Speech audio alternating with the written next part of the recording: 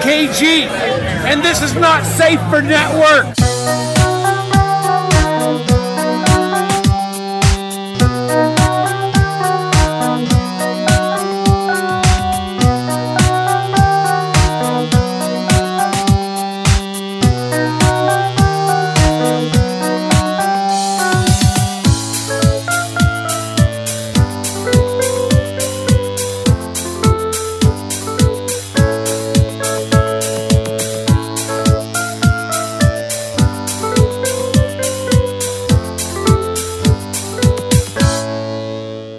Welcome to Montucky Skies. I'm Biggs. And I'm Brandon. How's it going, Brandon?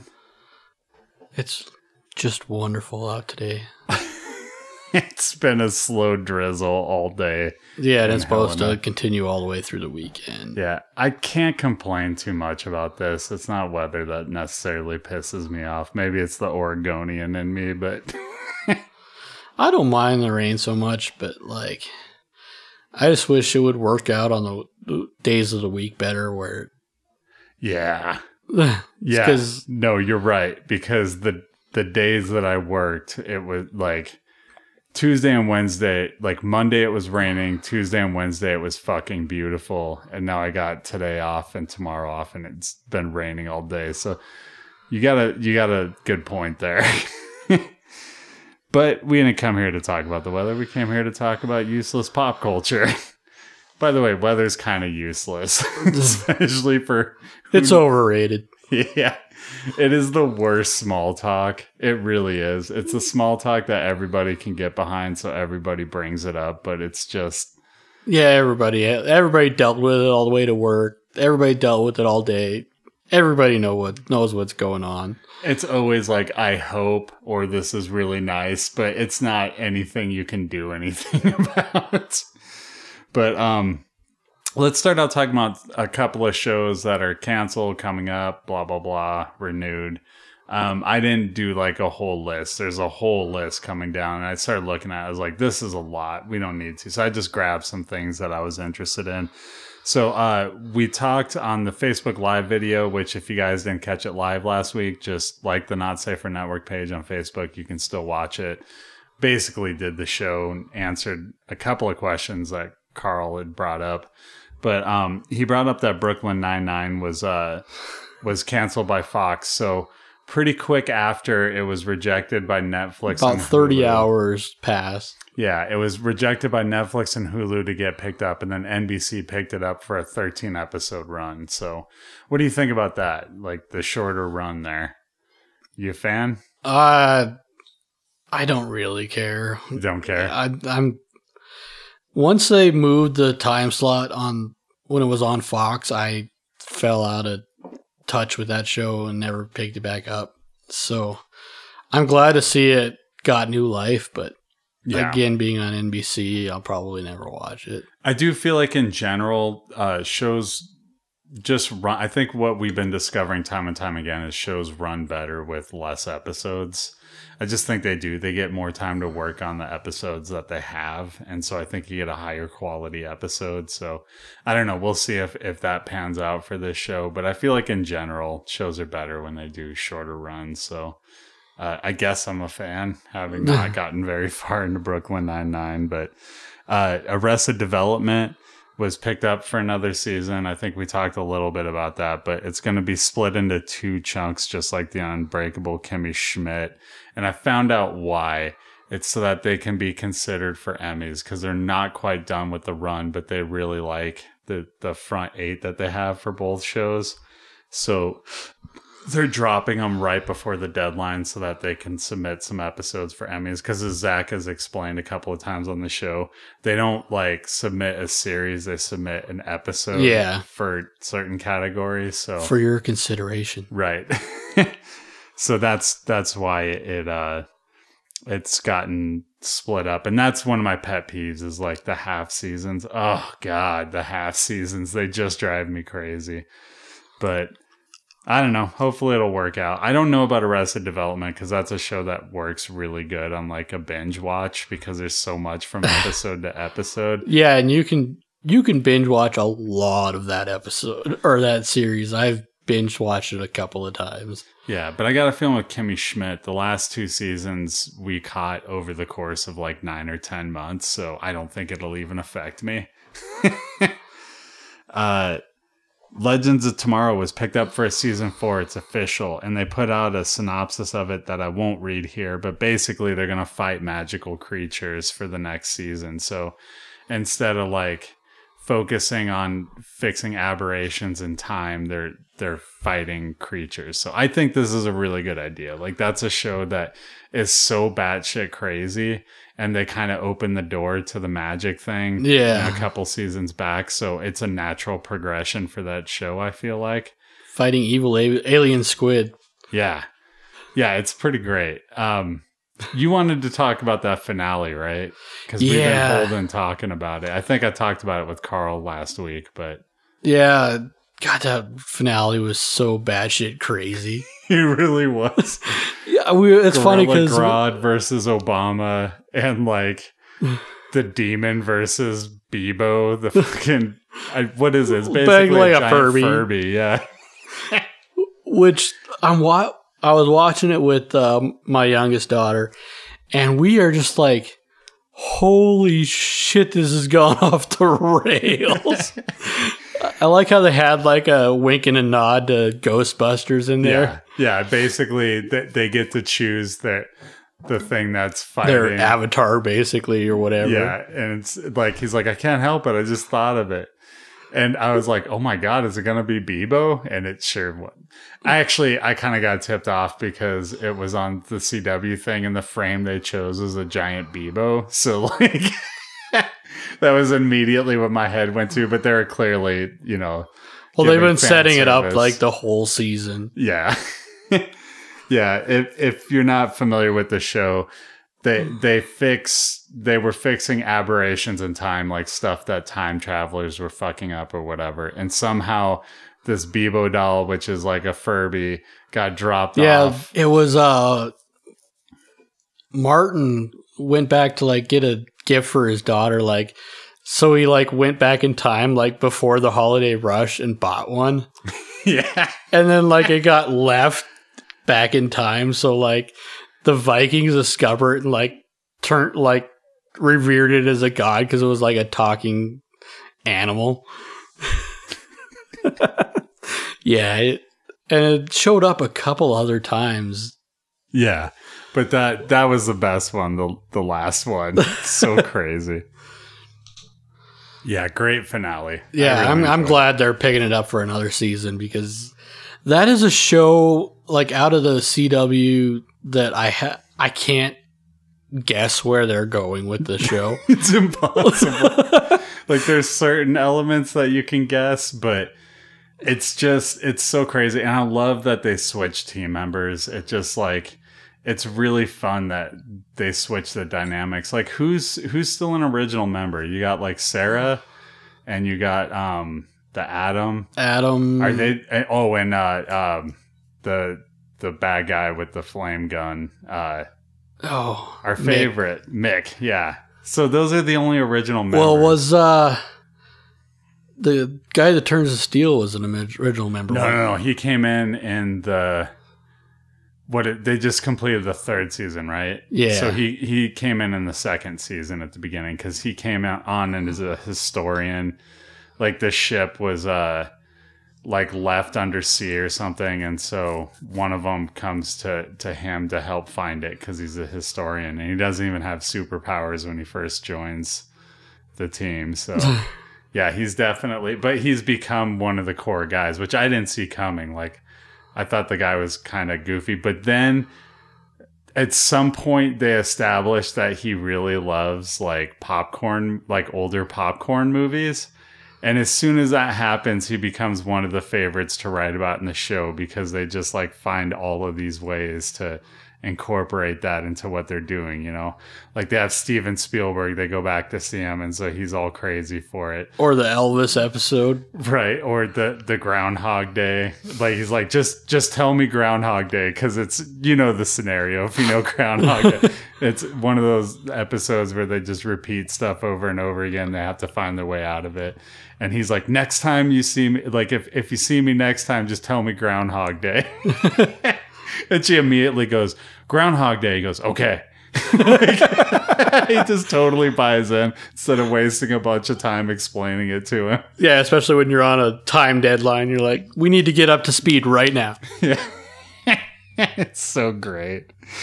Also at CW, they announced that there's going to be a big crossover next year that's going to finally feature Gotham City, and they're going to have Batwoman on there. Yeah. So I'm very excited about this because I think what the thing is they can't use Batman still because of Gotham City, because of that, or Gotham, because of that show. I don't think they can use Batman in TV. It's really weird what they're doing with that, because I was reading an article that because they have the Joker character, but they can't use his name. Which name? Is it Jack Napier? No. So there is one thing. I know that... Because they were... They can't say the Joker? I don't think they can say the Joker, and it wasn't Napier.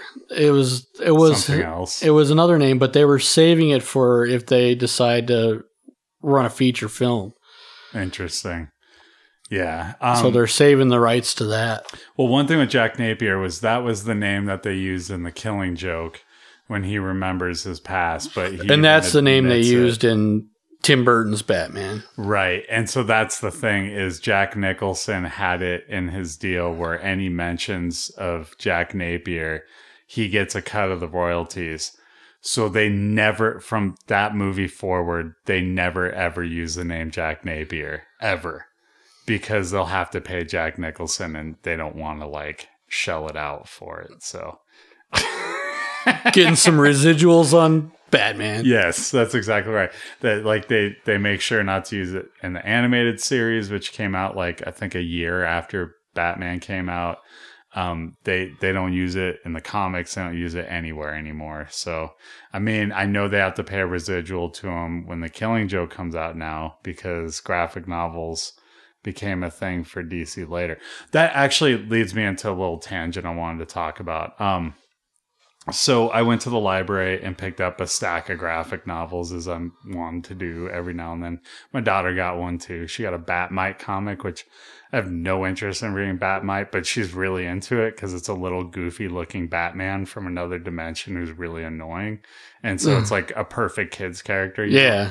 And my daughter has just gotten to the point, she is reading like a pro right now. She went from not really wanting to read anything and taking stuff that wasn't challenging, and now she'll just read anything. She's really into reading all of a sudden. And so it was 2 weeks ago, she all of a sudden caught a look at my shelf and realized how many comics I had and all these heroes. And she'll call out a hero name. I'm like, yeah, I got a book. And I'll just if she can't find it on the shelf, I'll be like, oh, I have them in this book, and pull one out. And so I pulled out Blackest Night, which is, I don't remember which character she wanted, but it's a Green Lantern story. It's my favorite Green Lantern story. And it's basically, there's all these different kinds of lanterns. There's a yellow for fear. Green is supposed to be courage. There's red for rage. There's pink for love. There's orange for avarice, I think. They have all these different emotions, and they all have to find a way to team up and fight the Black Lanterns, who are death, who are going to end the universe. And the reason I bring this up is in DC Comics, this is before the New 52 rolled out.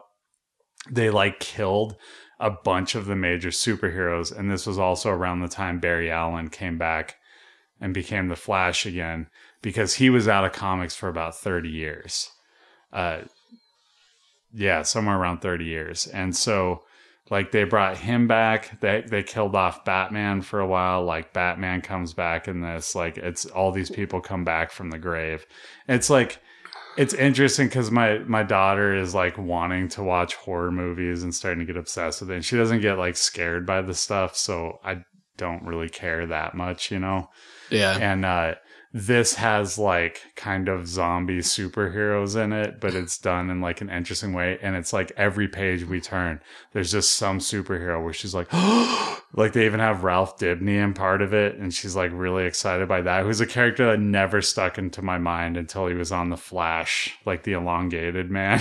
Oh, Yeah. And so it's just like there's so much for her when she's reading it all of a sudden because she watches The Flash and Supergirl religiously. She's in and out on Legends of Tomorrow. She was in on Black Lightning and then fell off.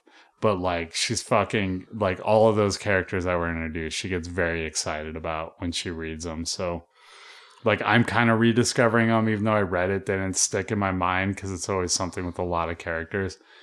I went off on a tangent on the tangent that I was talking about. Anyway, so we went there and I saw ElfQuest and I was like, because I had seen it once at the library before. It was the first volume. And so it's like the first 6 issues of ElfQuest, which are all pretty, there's a lot in each issue. Like each issue of ElfQuest back in the 70s was basically a double issue. And, like I had passed it to River. I was like, I think you'd like that. And she was kind of like, I don't know. I was like, just flip through the pages, look at the art for a second. And then she was like, oh, and she actually like read the whole thing. And she was like, you know, there's like sex and stuff in here. I'm like, I know, like you're old enough. I don't care. Like you can, like I started reading them when I was like 10, but I remember like going through the library and somehow coming across them and being like, what the fuck is this? Cause it was like a comic book in a book. And I did some research. I was waiting for it to come back up at the library and it finally came back up. And so I grabbed it and reread them. And it was like being a kid again, dude. I was just like, I remembered every beat as I was reading it. I knew where it would all resolve, which is crazy because it's been like, you know, like at least 25 years since I like picked up an ElfQuest book and read it. And, it just made me like super happy. I was like, I got to read these way more. Like they were so fucking good, especially for like, they were written in 1978, like the book I was looking at. And it's just like, this is aged fucking perfectly. Like if anything, it's aged so much better because of like all the fantasy stuff we've had. It's just like aged so well. The art has like aged perfectly.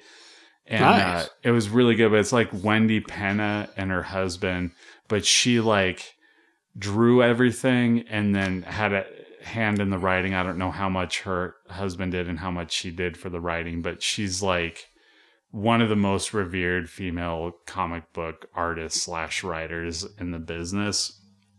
And it just made me super happy reading it. But then I started like researching because I was like, how much farther did they go? And I guess they put every single issue for free on the internet. Like Wendy Penny made sure they were all for free, except they did a run that concluded in February of this year. And it was the final ElfQuest story. And they did it 40 years to the day of the first one. They always knew what the end would be, but they hadn't gotten to it, and they finally got to it and like concluded it on the 40th anniversary, which I was like, that's pretty badass. So that's the only one you can't download for free. But I think I'm going to do like a major run through that comic and just read them all and then get it. But the reason I got off on that tangent was I remember coming across those in the library, and they were graphic novels. And I was like, what is this? Because it's like a book, but it's also a comic book, you know, like at the time that just fucking blew my mind when I was a kid. It was like the library has comic books. And I remember reading, I think there was like 8 volumes and I read all 8. I was fucking so into it. But I found out looking at Wikipedia, reading up on all this stuff, that they invented the graphic novel. Like it was not around until ElfQuest. They put it out because it was an independent comic. They didn't do it with help with DC or Marvel. Like later, I think Marvel continued to run and like DC reprinted a bunch way later. But like she did these independently initially. And it's the fact that it's had a staying power like 40 years later, because I still hear people reference it sometimes. And it's just like, it always makes me happy when I see a little ElfQuest thing, you know.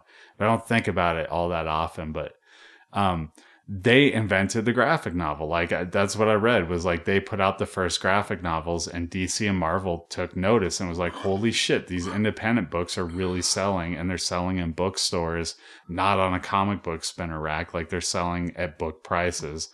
And so in the late 80s, they started to do graphic novels when they saw that those ElfQuests were selling. So I found that really interesting. They put out the first graphic novel in like 83. That's crazy. Yeah. So anyway, I don't remember exactly how I got off on that tangent, but that CW crossover is having Batwoman. So I like that they're going with Batwoman. She is the most interesting character that DC has that has not been like used really yet. represented. Yeah, in like a movie or a show. Like Batwoman is just nowhere to be found that I've ever seen other than comics. And this is not Batgirl. It is a whole different character. Like Batgirl is like Commissioner Gordon's daughter, right? Right. Like that's the one people know, and they get them mixed up all the time. Like people say Batwoman, but they mean Batgirl. But Batwoman is a character is basically, she was a military brat. She's lesbian, is a really interesting character. And I like that they're going with this character because A, she's interesting.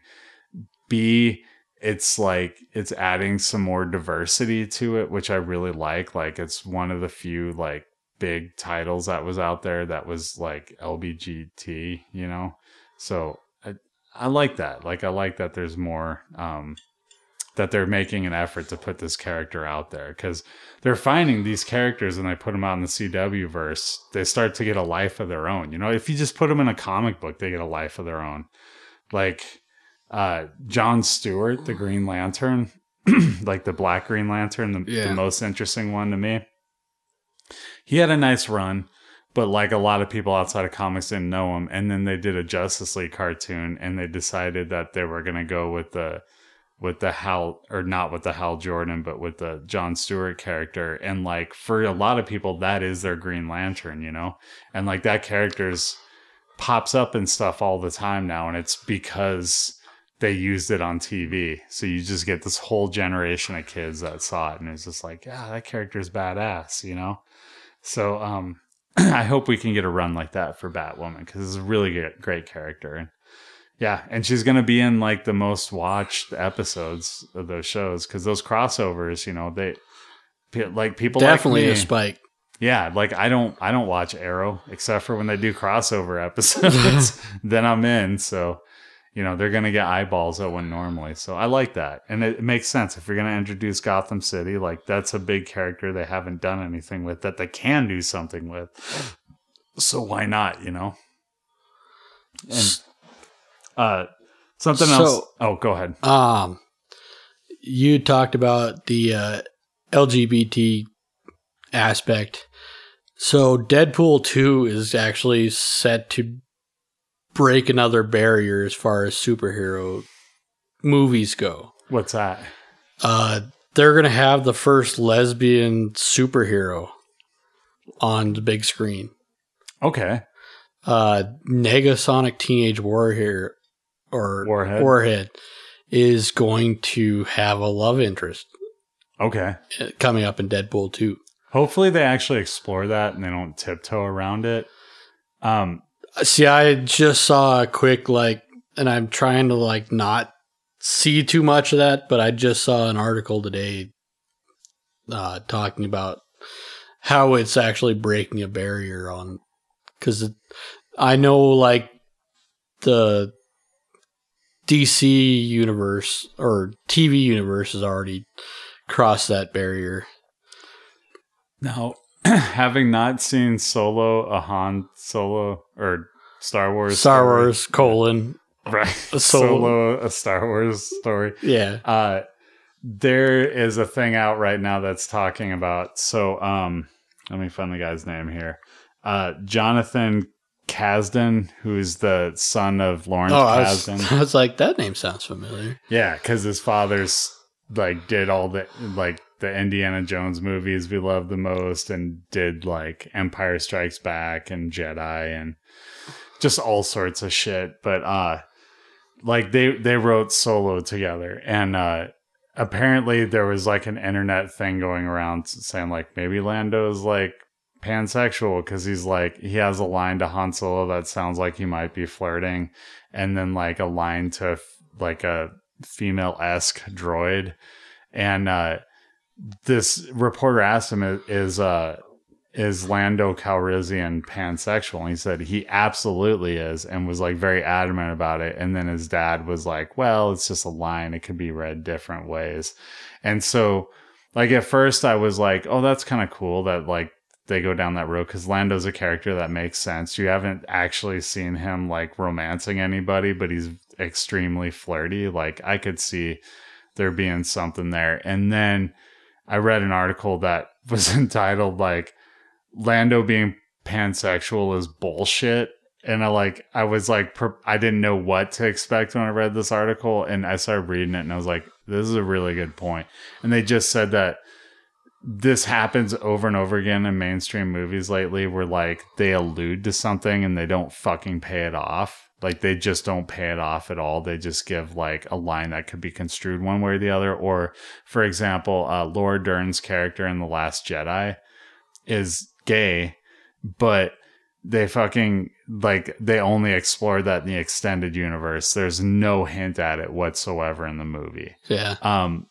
Valkyrie was bisexual and they said that, but they completely cut the storyline where they explored it. And so it's nowhere to be found in Thor Ragnarok. So it's like Disney in particular, but I mean, all the companies I mean, are like even Deadpool really good at being like, oh yeah, there's this gay character, but then they don't pay it off at all because who knows their fucking reasons, but it's don't even fucking say it if you're not going to pay it off. Like fucking do something with it. Yeah. You know? I know Deadpool in the comics is definitely pansexual. I mean, he's had relationships with Spider-Man, which is my favorite. I haven't read that, but I got a feeling that's not canon. No, it's in the comics. I believe it. But Deadpool comics aren't always canon. You know what I mean? Well, you take it with what it is. Yeah.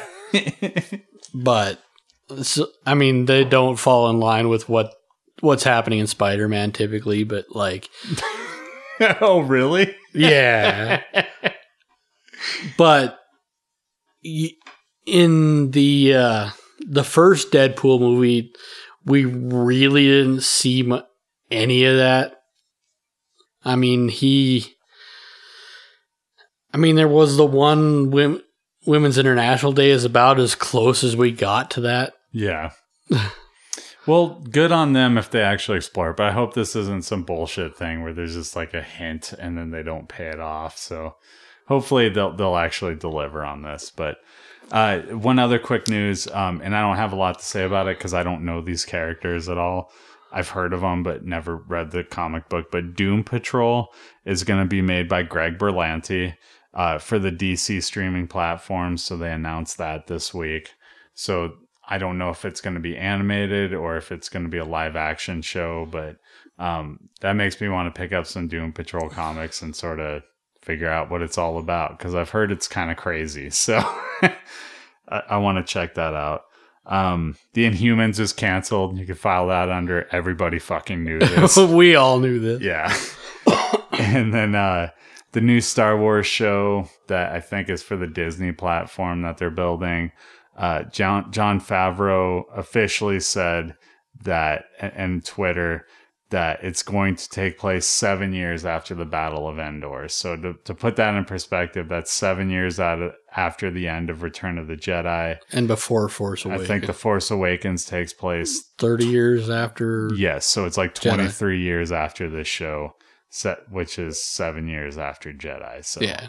So we get to hopefully find out a little bit about what's going on, like in the Star Wars universe in between. That's what I like. I love that they did that gap, because it's just like you get all this stuff to fill in with the extended universe, hopefully. And I don't want movies touching that, honestly. Yeah. I want to leave that space to fill in with like all the, like, you need places for the extended universe to play. You know what I mean? Yeah. So this is where you'll get your Snoke backgrounds and shit like that, or books or whatever. Like all you people bitching about Snoke, like we didn't know shit about Emperor Palpatine. Turns out we didn't want to know shit about Emperor Palpatine. Space C-SPAN. Yeah. But I mean, like, you know, you got to leave stuff like that for the fans to, like, you know, you got to leave some meat on the bones for the extended universe. So Yeah. One thing I wanted to talk about, and we hadn't talked about, is so we'd been talking about the Disney buyout of Fox. Mm-hmm. So about a week and a half ago, Comcast threw their name in there and actually outbid Disney. Yeah, were in a bidding war against Disney before, but from all reports, Fox wasn't taking it very seriously because Disney had a way better offer and Comcast never came close to it. So apparently they're battling back because they don't think the deal is going to be done until the summer of 2019. Yeah. That gives a lot of time for because I know to fall apart. The last thing I saw was Disney was offering $52 million and Comcast upped it to 60. $60 billion, not million. Sorry. That will be a fucking nightmare if Comcast buys it. Not just for the superhero crossover thing, but that could mean that they have controlling share of Hulu if that happens. And Comcast has said before, actually, when I had the Campbell brothers on, I was talking about how Comcast was saying publicly that they wanted to buy stakes in Hulu and take it over so that they could kill it. Yeah, kill it. So that they weren't rerunning network shows and stuff that they thought were hurting cable. So that's going to be a fucking nightmare if they haven't pivoted their strategy. The big issue with if Comcast throws their name in is because that's throwing up a lot of huge, because with all of their telecom companies and subsidiaries or whatever you want to, whatever they're calling it today. They own NBC and Universal as well. Yeah, and I believe they have part owners of Time Warner. And could be. No, I think Time Warner is different. I think Time Warner is its own monster. That would have to go through, I believe it's SEC regulations. And I mean, there's a lot of stuff that really, because there's so much telecom involved in that it's even if they have a higher bid, it's less likely to go through because it has to go through so many audits for monopoly and yeah, I'm sure Disney will up their offer if they need to as well. I just get a feeling Disney's not going to let go of this one. So, God, I hope not. Yeah, see, out of all that, between those two, I really hope Comcast doesn't get it. If it was the dream scenario for me, it would be that some new entity buys Fox, but Disney buys the superheroes off of it. I don't know. I don't want Comcast to have shit. Comcast is pissing me off with all of their bullshit, fucking all their shit for limiting the internet. I just, ugh. So, good news. Yesterday, the Senate voted to repeal the net neutrality repeal. Really? Yeah, and it's going to the House now. Interesting. I wonder they must look at it as this is something I might not get reelected if I don't vote for it. So it's hard to get the Senate to move on shit. Yeah, sometimes. But they actually voted on it yesterday and resolved to pass it, and they sent it to the House. So well, good on them, as long as there's not some bullshit stuff where they're still doing the shit that pisses everybody off but claiming a victory. You know what I mean? Yeah. They do that sometimes too. But hopefully, if they're actually doing what they should be doing, good on them. It's not often I'd because I know pat it back on the Congress no matter who's running. Because I know I follow John Tester on Facebook, and that was something that he rightly proudly noted yesterday. So good deal. Well, I'd like to hear that. Let's see. Let's talk about the Russo brothers for a minute. Because Infinity War, I think it just became the 5th largest movie in history for like grosses. It's just killing almost everything domestically as well. So they did an interview for the Huffington Post of which MCU characters were turned to dust off screen. So I'll do a little game for you here. Okay. Shuri from Black Panther. She's alive. Okay. They said too spoilery. I should tell you there's like safe, dead, and too spoilery, they said. So too spoilery, we can't talk about it. Yeah, she's deaf. Because I thought they showed her still alive at the end, but maybe I was confusing her with a different character. Ned? I'm not sure who Ned is. Ned is Spider-Man's sidekick. Oh, that's right. That's right. Ned Leeds. Okay. Ned? Alive. Too spoilery. God damn it. Lady Sif. Remind me who Lady Sif is. Lady Sif was traveled with the Warriors 3 in the first 2 Thor movies, and she was in a couple episodes of Agents of S.H.I.E.L.D. Dust. Yeah, she's dead. Korg. Dust. Too spoilery. Oh. Naki. I don't know. Black Panther. I think that was maybe Lupita Nyong'o's character. I'm going to say Dust. Too spoilery. God damn it. Howard the Duck. I'm going to say he lives. Yeah, he's safe. The actor who played Loki. So Matt Damon. I'm going to say he lives. Dead. Oh. Meek.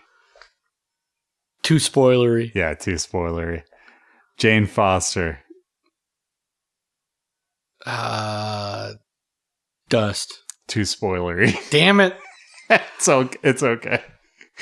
Aunt May.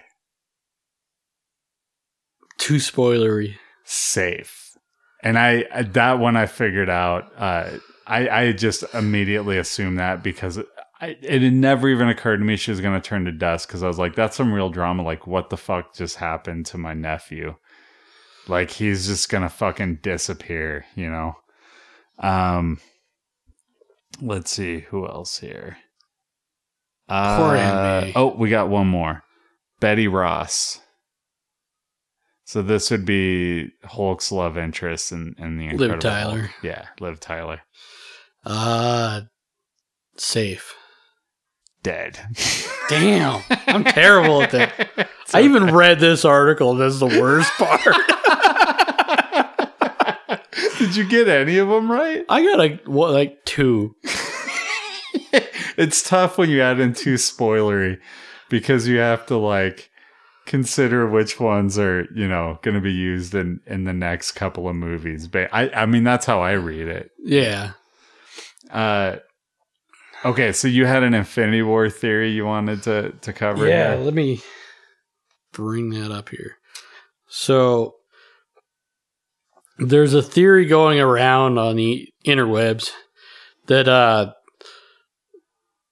Loki is posing as Bruce Banner when Hulk gets shipped off the by Heimdall. Okay. Is that why he can't turn into Hulk? That's part of why he can't turn into Hulk. Okay. And that's basically the thrust of why he can't turn into Hulk. I'm gonna call bullshit on this one. Yeah. I'm gonna call bullshit, and this is the other thing that they talked about in this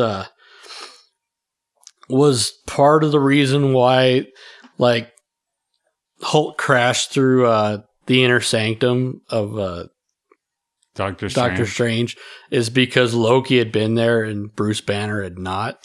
Yeah, but Heimdall called him. I just rewatched Infinity War this week, and Heimdall says something about grant me the magic to teleport one last time or whatever. So I think that was Heimdall because he sees all.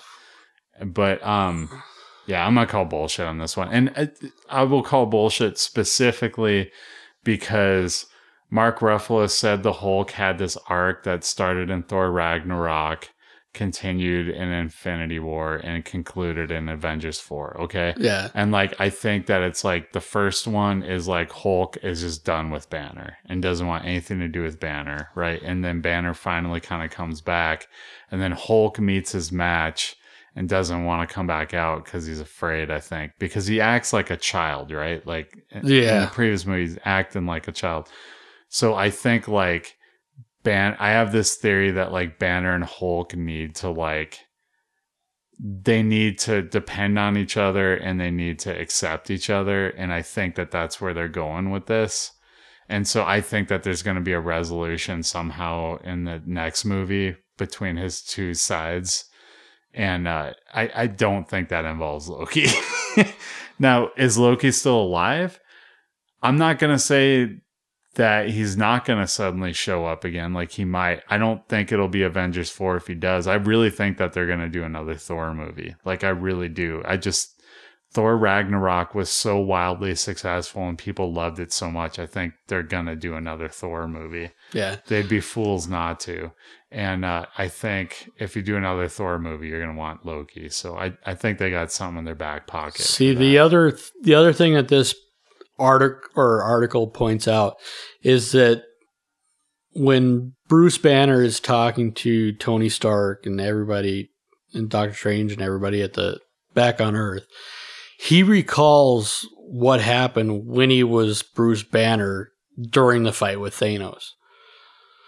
So, which is one of the first times like he remembers what happens when he was Hulk.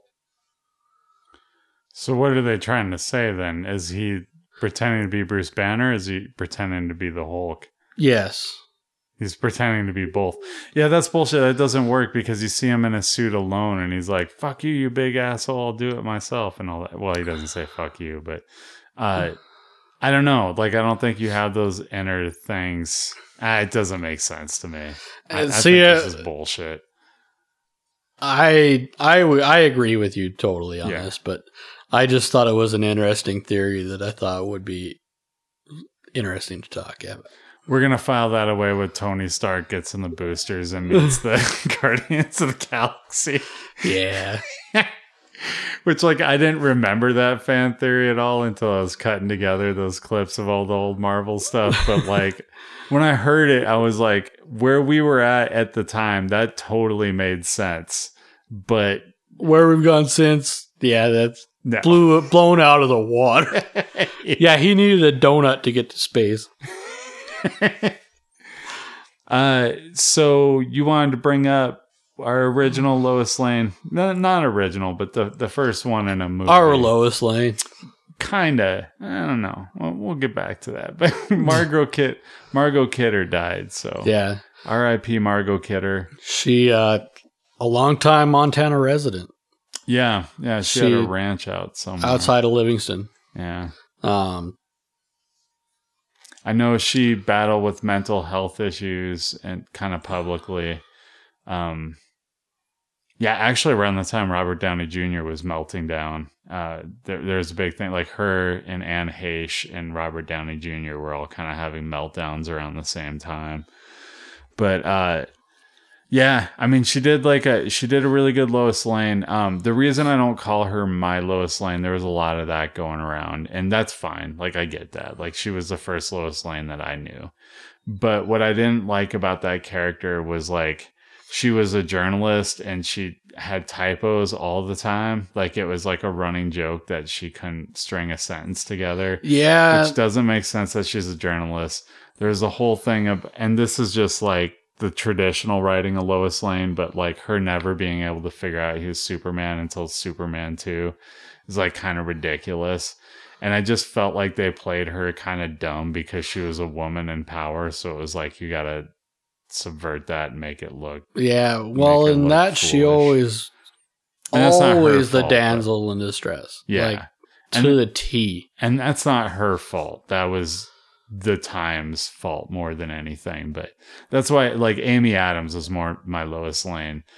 Just purely because, like, She's definitely done a better job with that, but they really tried to undo a lot of it in Justice League and Batman v Superman, but in Man of Steel, it was a pretty good character. So her and Kate Bosworth were more my Lois Lanes, but she was definitely the one I grew up with. Only chain smoking Lois Lane that I remember too. She smoked a lot of cigarettes. But yeah, it's interesting. I remember for a long time I thought she was Karen Allen for some reason. I don't even know why now. But when I was younger, I always thought she was Karen Allen, and then at some point realized like this is a whole different actress. You ever do that? Like you just have somebody you mix up all the time, and then you're like, wait, that's a different person. Oh, definitely. Yeah. I can't think of any off the top of my head, but I'm too. Bill Pullman and Bill Paxton. I almost said that, but this podcast is like ingrained what those two are. Well, at least I've been a lot better about it since Bill Pullman was on the podcast. Thank you, Bill Pullman. I know you didn't will to be on the podcast, but you're totally on the podcast. Are we going to get sued now? Probably or not. A cease and desist letter from Congress? I just assume that nobody ever fucking listens to this who like is in any kind of position to fuck us over. So, yeah. So, something did pop up, and you'd probably might have seen this. They did a Spaceballs episode of the Goldbergs. No, I haven't gotten there yet. Okay. I heard Carl told me some stuff about it at work because I work with Carl. So he told me they got Rick Moranis like just through fucking pestering him over and over again. They finally got him to like his voice do a line. Yeah. Now it kind of Rick Moranis is doing a few things now because they Netflix, I believe it's on the 25th of May. Is dropping an SCTV special. Yeah. And Rick Moranis is going to be on that. Yeah. Because it's a retrospective. He'll do that stuff. He just won't act for the most part. Yeah. And he left. See, I read an interview and he kind of left it open that he could do a Spaceballs 2. Yeah. Well, yeah, because it's the quest for more money. But I really hope that's what they call it. It has to be. It has to be. Yeah.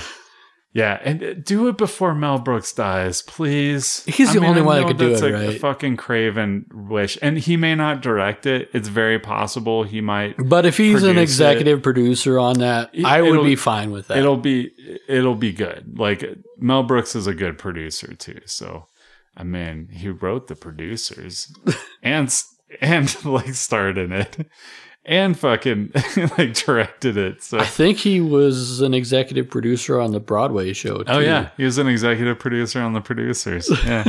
That's a true story right there. It's absolutely true. Yeah, he also wrote it too. I mean, he wrote the Broadway version as well. So no, please do it. But if you're gonna do it before Mel Brooks dies, please. Like Mel Brooks is in his 90s now, and he's still fucking funny. I watched him last year in this big interview that he did, and he's still fucking hilarious. Like, if you are into Mel Brooks's comedy, he's still gold. Like, the dude has not lost his fastball. Yeah. So,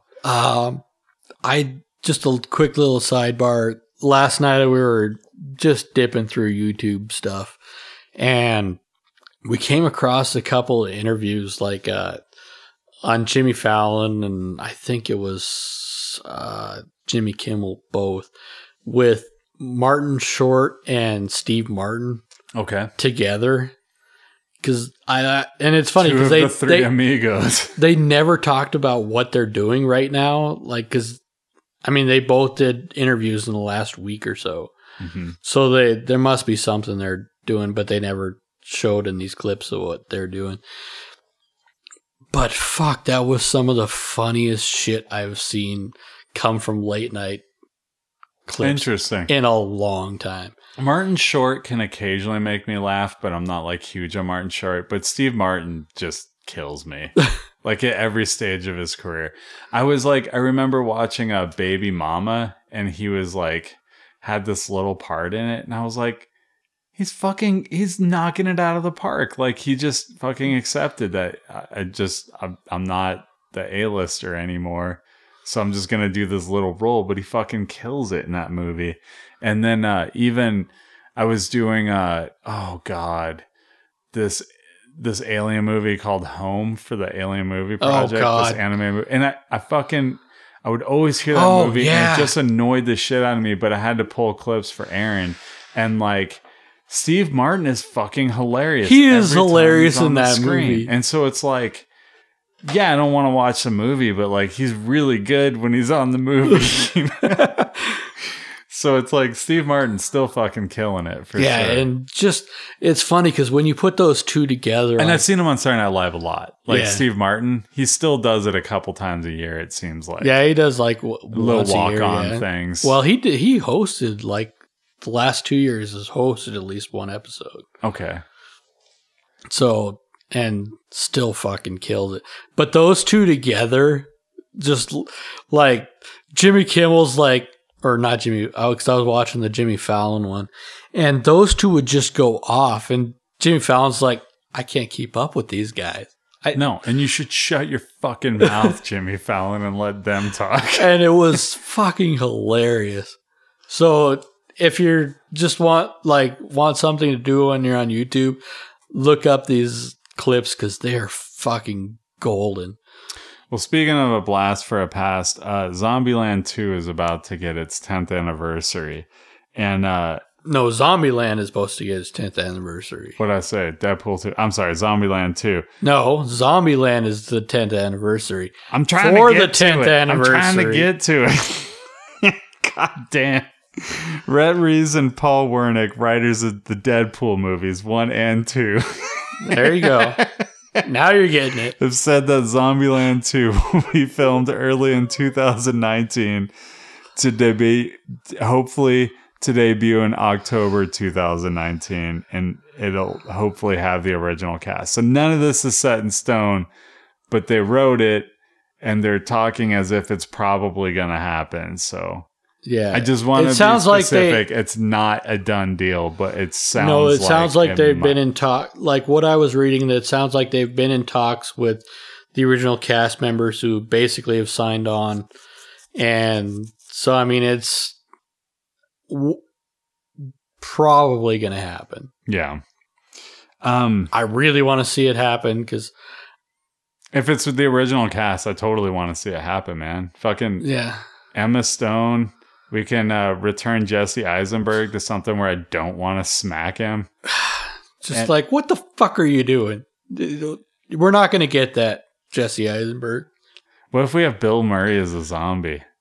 He's just I like, think he got you shot see in this, the head, though. I think he's fucked. You see this like carpet jumping around in the background. And Woody Harrelson has been fucking killing it lately, so everything he touches turns to gold, man. He's in Solo, a Star Wars story. Yeah. I just wanted to... I really want to do away with this a Star Wars story thing. I got it for Rogue One so that people understood it wasn't in continuity, but now it's getting annoying. But apparently that's getting good reviews too. Like they did an advanced screening for the press, so that's one I haven't been really like excited for. I wasn't. When I started reading good reviews, I'm like, yes, because I heard good reviews for The Last Jedi, and I fucking like The Last Jedi, so now I'm excited. That's where we disagree. That's fine. We have room to disagree. You can be wrong. No, is it Yanni or Laurel? What is that? I heard somebody talking about Yanni or Laurel, and I heard a quick clip, but I have no idea what the context or what the fuck this is about. But I heard Laurel, but I don't know the context of this. What is this? So there's this audio clip, and if you haven't heard it, you haven't. I told you I heard a snippet of it on a podcast. That's it. There's like this clip, and it's I believe it's a 2-track, and it's Yanni and Laurel, and they're both at the same beat. But depending on how your speakers are set up, if it's more bass heavy or top heavy, if it's more top heavy, you end up hearing Yanni. If it's more bottom heavy, you hear Laurel. That's such a weird turn for those words. Okay. Like somebody was mentioning something about, is it demonic? Is it this? Is it that? And I was like, what the fuck is this? And then I just completely forgot it till you mentioned it. I heard it this morning. Actually, I heard Larry Wilmore talking about it on his podcast. There you go. Black on the Air. Like that's where I heard it. And I had no idea the context. So I'm glad you gave me context finally. It's not as mystical as I hoped it would be. No, it's just one of those stupid things. Like it's like the What did you hear? Laurel. Yeah, that's what I heard in my headphones. But I heard I tend to hear lower frequencies better than I hear higher frequencies. Because you have tinnitus. Tinnitus, yeah. Or tinnitus. Tendinitis. Tendinitis is something completely different. I didn't say tendinitis. I said tinnitus, which is a fictional illness in Mr. Show that you can die of for up to 90 years. You would have to see the episode to understand. Ronnie Dobbs is dying of tendinitis. Anyway, let's move on to a little music stuff. You wanted to talk about a movie. You wanted to give a review of a movie from the 70s, From right? 1975. And while you do this, I'm going to go grab a beer while you introduce it. Because So- I've seen the movie, so... So I'm going to give a little backstory to this. My uncle was a extra in a movie that was filmed in Deer Lodge Prison here in Montana. And there have been about 6 or 7 movies that have been filmed at the old Montana Territorial Prison. And over the years, and I had just heard that my dad had told me my uncle was an extra in one of the movies. Like they filmed like a bunch of people with their like hands hanging out like at the bars when they show up to the prison. And Okay. so I've been trying to like find the movie that he was an extra in. And so I've been like going through the Wikipedia page of the old Montana prison to find out which film he was an extra in. So I started with the first film that was filmed at the Montana State Prison, which was Rancho Deluxe. And that was the one. Let's just cut to the chase here. It wasn't the one. Oh, it wasn't the one. See, But you watched it anyway? but I watched it anyways because I want to like find the movie. Plus, Rancho Deluxe has been one of those movies I've like wanted to watch. I'm a Jimmy Buffett fan, and he does the entire score of the movie. That is ultimately why I saw that movie. There was other reasons my dad like blabbered off when he had me watch it in high school, but it was essentially because he loves Jimmy Buffett. Jimmy Buffett was in the movie. Yeah. And it was also because, it was in Montana for a lot. And interesting. So we talked about Jeff Bridges when he was potentially going to run for Senate, and there was no weight behind it. That was just the internet deciding Jeff Bridges needed to run for the Senate. But he met his wife while he was filming that movie, like in the town that they were filming it in. Yeah, it was filmed in Livingston, Montana. Yeah, I wanted to say Livingston, but I hesitated because I was like, maybe I'm just mixing it up with Well, it Jimmy was- Buffett's song "Rockin' and Rollin' in the Livingston Saturday Well, Night." they actually sing that song during Right, the movie. but I didn't know if it was actually in Livingston or if it was filmed to look like Livingston. So I just They filmed it in Livingston and then all through the Shield Valley and up through the Muscle Valley and down through Paradise Valley. yeah.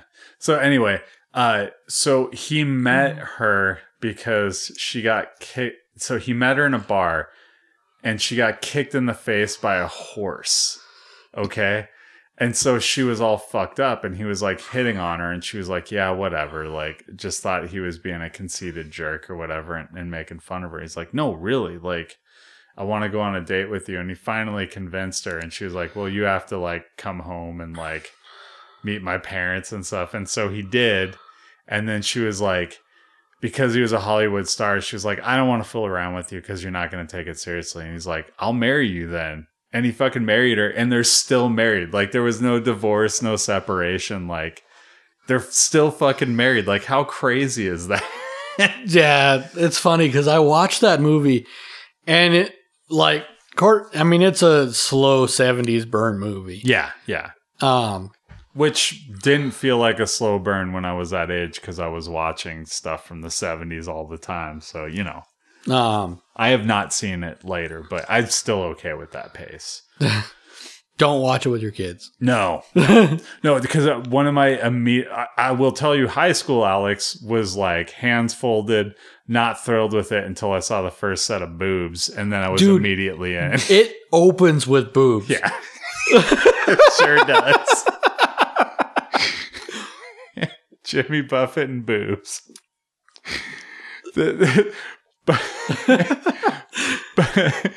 Buffett, boobs, and Bridges. Buffett, boobs, and Bridges. It sounds like a box set for Jimmy Buffett, right? Yeah. Because I always seen, because I'd read Jeff Bridges' Wikipedia page, and it always showed up because it was his breakout role. Yeah. And plus it was filmed in Montana, so I was like, and then it showed up on this. I'm like, you know what? I'm just gonna like make it my Saturday night half drunk. I'm gonna watch this movie. So worth it?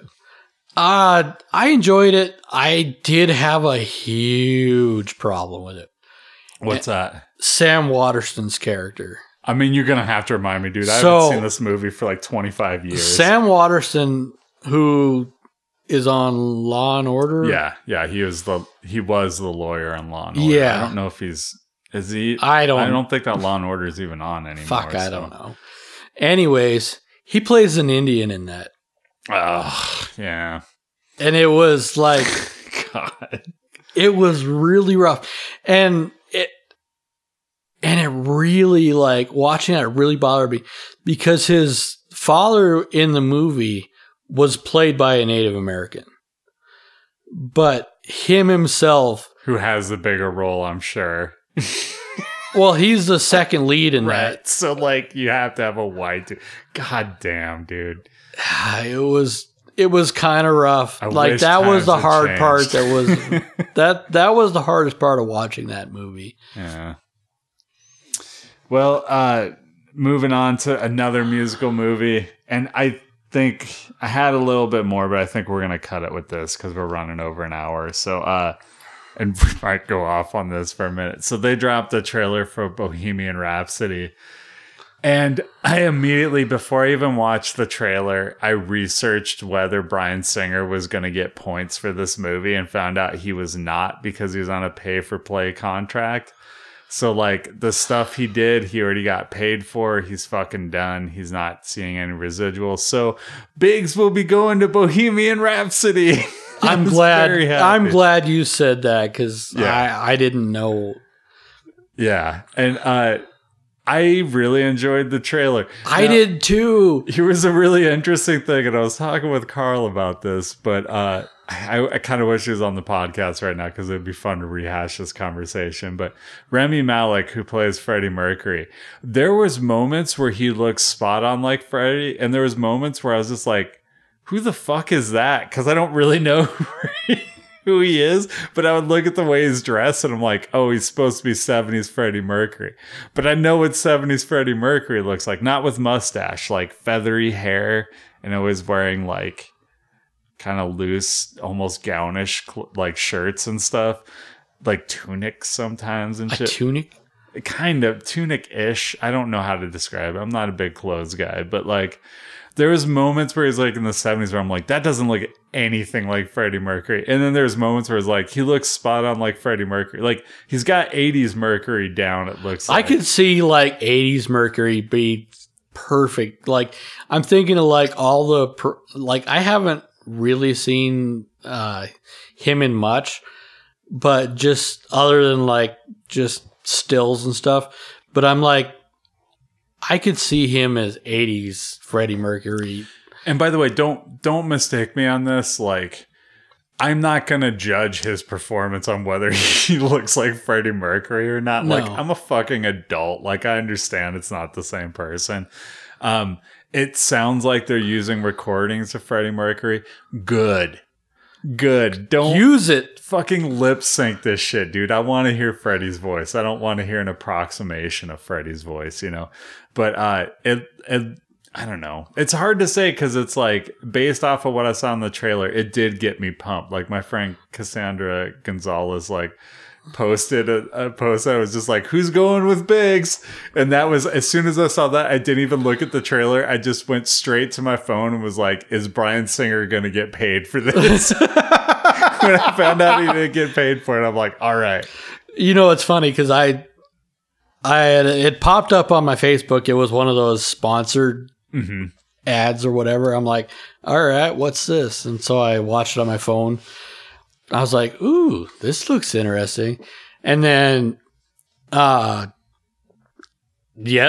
night when we were going through our YouTube, like, just binge of weird shit, like, it kept popping up, and we're like, because it was one of the YouTube ads, and so we just let it play. Yeah, it's rare that I let a YouTube ad play, but every now and then something comes up. And it's funny because my wife and I were watching on the couch, and she's like, "I know what you and your boyfriend are doing in October." Did you tell her nothing because it comes out in November? I thought it said October. I thought it was November. It doesn't even matter. It's so far from now. Do you think that'll be at the Cinemark? You think that'll be at the Loy? I'm betting it'll be at the Loy. I hope it'll be at the Loy. I would rather catch that at the Loy than the Cinemark. I want to have I'd rather give money to the Loy. Yeah, I want to like go in there and buy like 4 beers. Hit the counter. And then like go and sit down and proceed to drink 4 beers while I watch this movie. Yeah, it was funny. I've been waiting for this movie for so fucking long. They've been talking about making this movie for like we've talked about this years. on the podcast for so long. They started talking about making this before we made this podcast. Like we've been doing this for, I mean, we're either hitting the 7. Well, okay. I just looked at it the other day. The first episode posted in like the spring of 2011. So what? We're like at 7 years now, right? Yeah. So like I think we just hit 7 years, or we're close to it. But it was before that they started. Yeah, like, and I mean we talked about going through, I mean we've talked about the Sacha Baron Cohen when it looked like he was a shoe. Dude, it looked like he was a shoo-in when I lived in Olympia. That was sometime between 2004 and 2007. God. So it's been over 10 years they've been developing this. And I guess so, like James Gunn like posted the trailer on his Facebook page. By the way, James Gunn, if you like Marvel stuff, like he just occasionally pops into my thing and he's always a fun read. Like he engages fans every time he's in there and like answers interesting questions. You know what I mean? Like he's just an interesting, most of the James Gunn stories we've had have come from his Facebook page or like Twitter via Facebook. But anyway, so here comes the dogs. Hi, dogs. Coming to ruin the end of the podcast. But James Gunn is like really entertaining on there. And somebody like, he was like, "What do you guys think of this trailer?" And somebody was like saying like, "It's too bad we can't see the Sacha Baron Cohen version of Freddie Mercury." And he goes, honestly, I don't know about the whole controversy, but I think he's just aged out of the role. And I started thinking about it. I was like, yeah, that's a really good point, because they were in like pre-production for this for so long that like he is like quite a bit older than Freddie Mercury was when he died now. You can't do That's it. Crazy to think about though. Yeah. And I think this is over, I believe, I'm not 100% sure. It's sometime in the 70s to 85. So like it's supposed to end around Live Aid, which was a fucking breath of fresh air for me, because the last time I think we had talked about this movie, well, no, maybe we were talked about the bullshit with Bryan Singer. And when I say bullshit, I mean the bullshit that he pulls, but his fucking shit. Yeah, his shit. But Sacha Baron Cohen was saying that partly why he wasn't doing it was he was arguing with the band because they wanted the third act to be them carrying on without Freddie. But if they're ending this with Live Aid in 85... Dude, that was like the pinnacle of what he did. Yes, that was the absolute pinnacle of Queen. Like that concert. By the way, check out that concert. It's on YouTube for free. It's on YouTube for free. Like it's amazing. It's fucking amazing. Part of this, and it's only a half hour. So it started with that. Hold on. Love you, babe. See, that's commitment right on the microphone. It started with that trailer being dropped, and so we went down a rabbit hole of Queen, and there was a top 10 list of Freddie Mercury moments or parts. Wembley Stadium's got to be another one for sure. Yeah, but I mean, their very last concert. Live Aid was number one, but like, just if it's a Watch Mojo, it's about 12 minutes long. It's like there's stuff on that I didn't know. It was just great. Like just so much stuff. Like, I mean, I've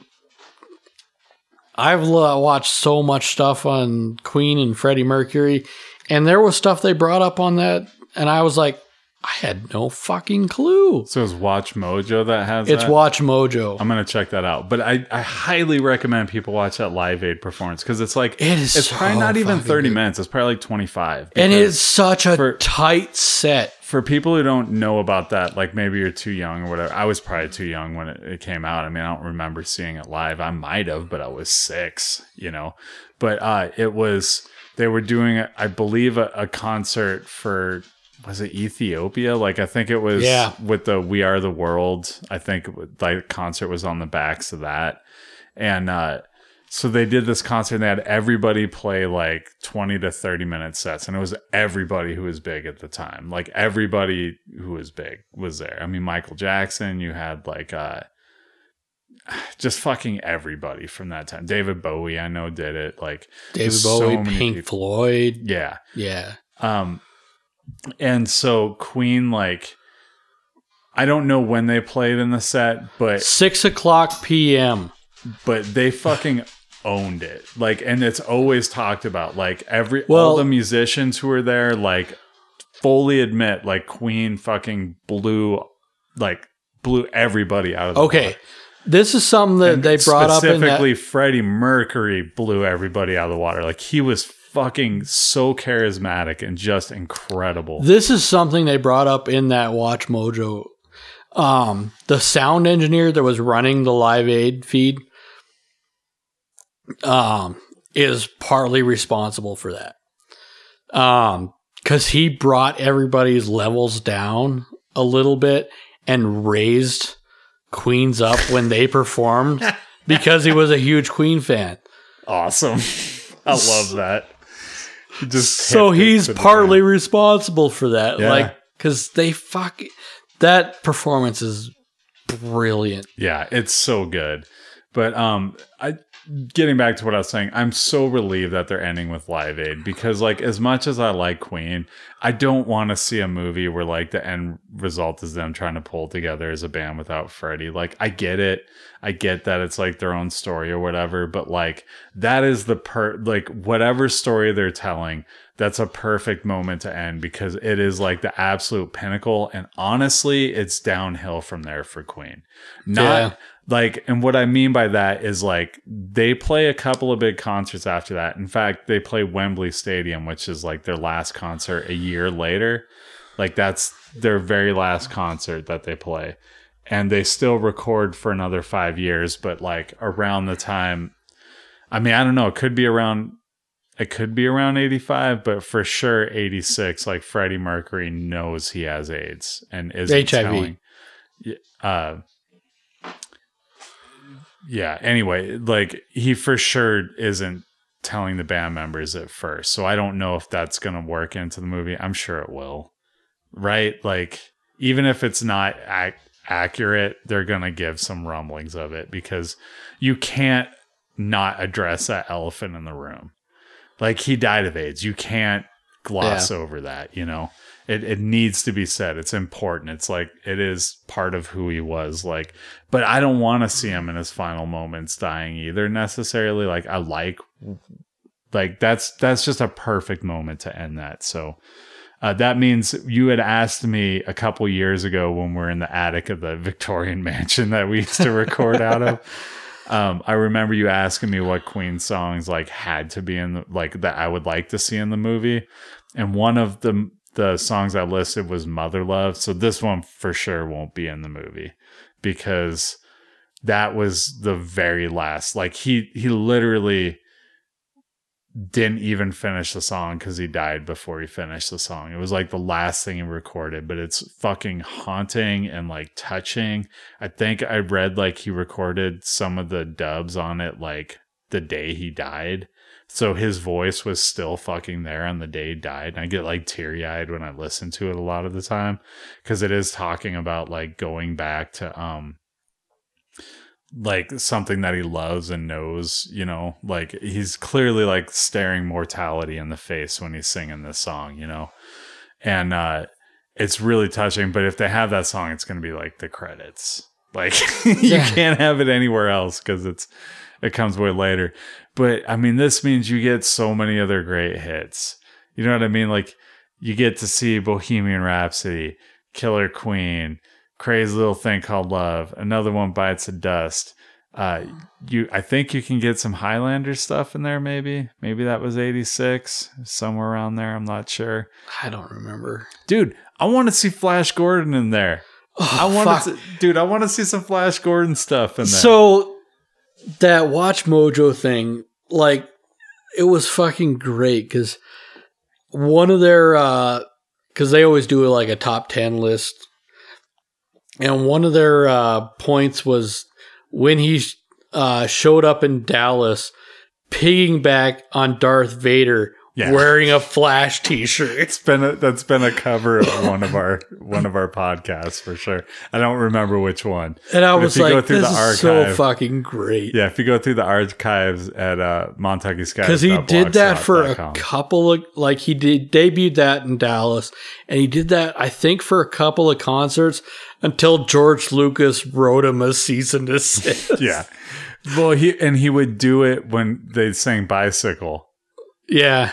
Because like I don't care about Star Wars or whatever. It's hard when I don't start from the opening lyric, but yeah, it's what is it? Christ, I don't believe in Peter Pan. Frankenstein and Superman. All I want to do is okay. That's not the part. Yeah, God damn it! Some super fan I am.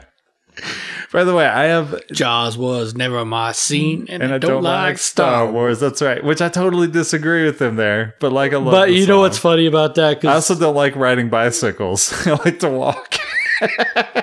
He fully admitted he was a huge Star Wars fan. Oh yeah.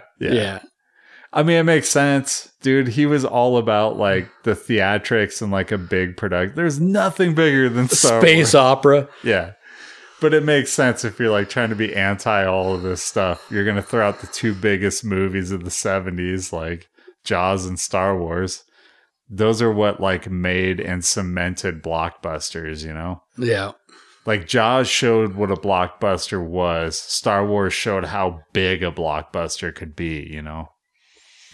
God damn, I could talk about Queen for dude. We could do a Queen podcast. It would just be like we would never like. I could do a fucking like one Queen track for each episode and just fucking ramble on about the song for like an hour. I could do this, even the songs I don't like. I could just go on because there are a few Queen songs I don't like, mostly on their later albums. Getting into Hot Space. Yeah, Hot Space is a hot mess. Most of it. I mean, there's Body Language is a really good song, and Under Pressure is a really good song, and Radio Gaga. No, that's The Works, 1985. Is it? Yeah, yeah. I think that might be in the Live Aid show. Actually, it's the only hit that the drummer had, like, or the only number one hit that he had, because he was like really bummed out because they all wrote songs. and he was the only one that didn't have a #1 hit, and then he finally got it with Radio Gaga. And it's one that people never fucking remember. Okay, one last thing, and then I'll be done here. Okay. So we're running down this Queen rabbit hole. Yeah. And I'm like, because I had just watched a couple, and I talked about it on the podcast, Train Spotting 2. Yeah. And they had this huge scene, or this big scene with Radio Gaga. Yeah. And I'm like, I kind of want to watch that video now. So I put It's weird. It is It's weird real because weird. it's like basically a take on Metropolis. Yeah. And I'm watching that, and like my youngest daughter's just, and my kids like Queen, but she's like, really? Okay, if you want to cleanse the palate next time you go down the Queen rabbit hole, I'm going to tell you the best video that they did. Are you ready? I Want to Break Free. It's the same album, but it's fucking hilarious. It's It's funny because like I've put that on before, and I get some strange looks from my family. Let me explain. Let me explain to the audience who hasn't seen this.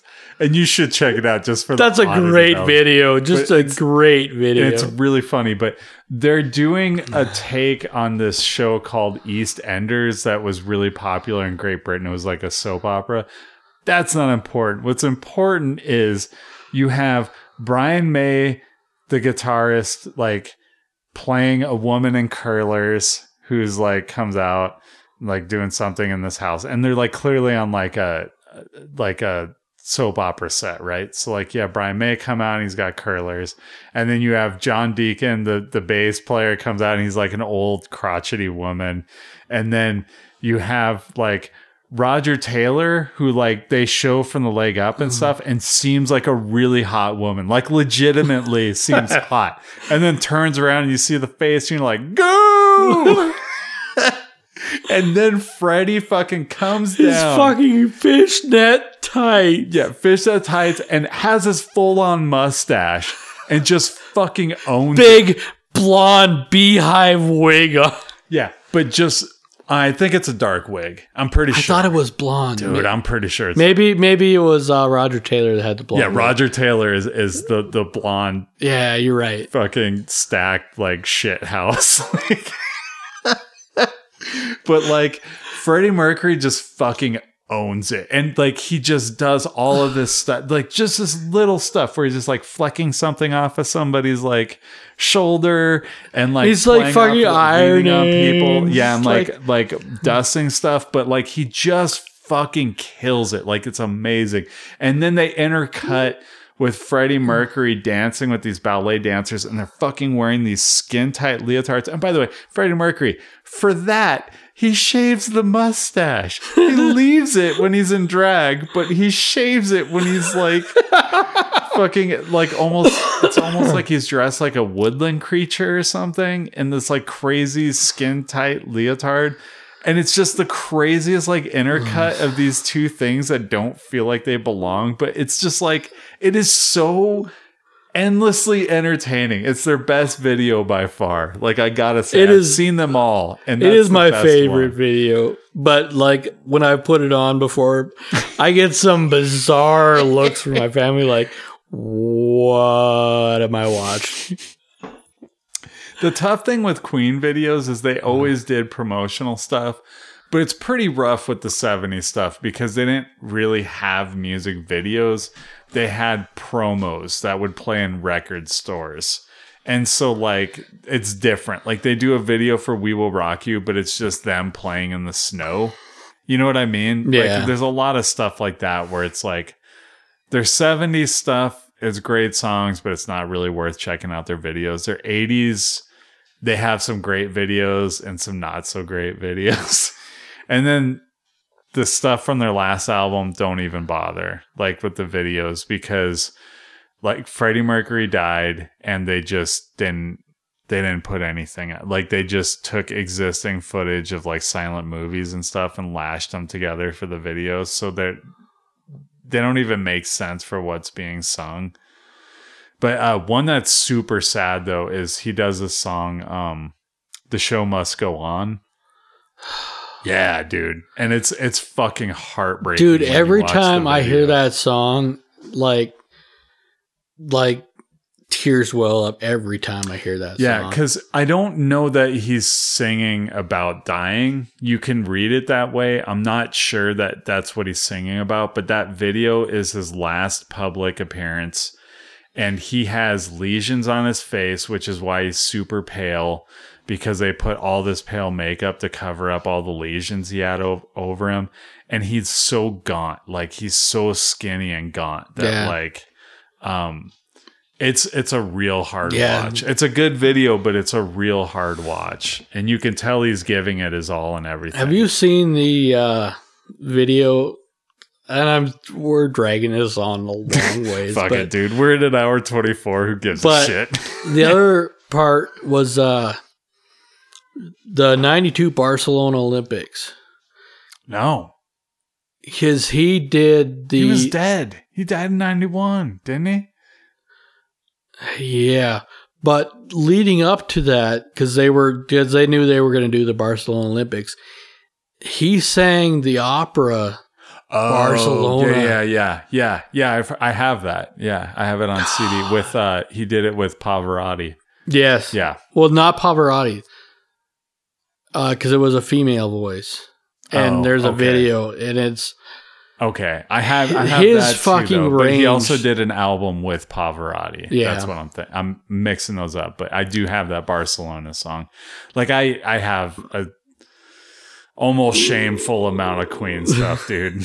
Like I have every Queen album, except for the stuff where they got singers other than Freddie Mercury. I don't have, like with Paul Rogers, and what's the most recent one? It was some guy from like American Idol. I don't have any of that. I just can't, Adam Lambert. Yeah, I just can't bring myself to like buy those. I feel a little ashamed. Or the shit from 90 or 2012 where the Cardi B, or not Cardi B, what's her name? I should listen to it. I just can't bring myself to. But I also have like, the Brian May song where he's with Dave Grohl doing Have a Cigar. That's fucking great. They did that for the Mission Impossible 2 soundtrack. I have like a bunch of Brian May solo albums. I have Roger Taylor's solo album. I have like all of Freddie Mercury's solo albums, which aren't great, to be honest. The operatic stuff is incredible. Not really my cup of tea, but it's pretty good. Although I feel like the music in the background is a little cheesy for the operatic singing. The background stuff is very inferior to what's going on as far as the vocals. It's very like 80s like synth stuff. Yeah, it's weird. It doesn't mix with what they're doing, but like it was the same. I remember, and we definitely talked about this on the podcast, but when they finally put out that track where it's Freddie Mercury and Michael Jackson playing, and I was like, oh my God. And I listened to it and I was like, this isn't special. It was a real bummer. But he collaborated with a lot of people, and sometimes it worked out really well, and sometimes not so much. Sometimes you get under pressure, and sometimes you get whatever the fuck him and Michael Jackson were doing. I don't even know, man. A lot of blow. That's all I can say. A lot of drugs. Look, dude, I'm a super fan. I calls them like I sees them. I'd listen to them all. Like, they were a band that was like phenomenal out of the gate, and like hit their peak from like, I would say, I think A Night at the Opera was like 75. So if that's the case, I would say from 75 until like maybe 80 is like their peak. Like everything they do in between there is like fucking incredible. And then it's kind of hit and miss after that. But yeah. Their first album is their first two albums have great moments. Like I actually really enjoy their first album, but there's no hit on it. Like Keep Yourself Alive is on there, but that wasn't a hit at the time. It just became a hit on classic rock radio. It's a great song. It's a great song. I love that song, dude. I always thought if I did a radio show, that would be my introduction as the guitar at the beginning. The ding ding ding ding ding ding ding ding ding ding, bow, bow, and then I would like fade it out and start talking. But I never fucking did that. That's a missed opportunity. Maybe we should start doing that. Maybe not. With Bohemian Rhapsody coming out, we'll get sued for sure. All right. Well, have we fucked out Queen here? I think we gave it a good 20 minutes. We gave it its due for now. We gave it close to 30 minutes, dude. That was why I looked and I saw Bohemian Rhapsody and then 2 other things. And I was like, we're not getting those other 2 things. No fucking way. Those can wait till next week with Deadpool 2. It probably won't. Or not. Yeah. I mean, but we're definitely going to be talking about some Deadpool 2 next week. Yeah. We will both have seen Deadpool 2 by next week. I know some people will have seen it by the time you hear this. It just opened today and we had to podcast today. So it just wasn't going to happen. Yeah. So we will have a review next week. Hopefully everybody will see it. I also have a challenge to you because I'm going to make an effort to this. Cobra Kai. See if you can catch an episode of it. I'm going to try and see at least the first episode. So. I know it just got renewed for a second season. Yeah, and I've been hearing really positive things about it. So I want to see it for myself because Karate Kid, really important thing in my life. Karate Kid 2 and 3, not so much. Next Karate Kid, reboot. Never saw it. Reboot was all right, but it wasn't my cup of tea. But anyway, so this is probably a good place to kill it, so take it easy. Respect the outro.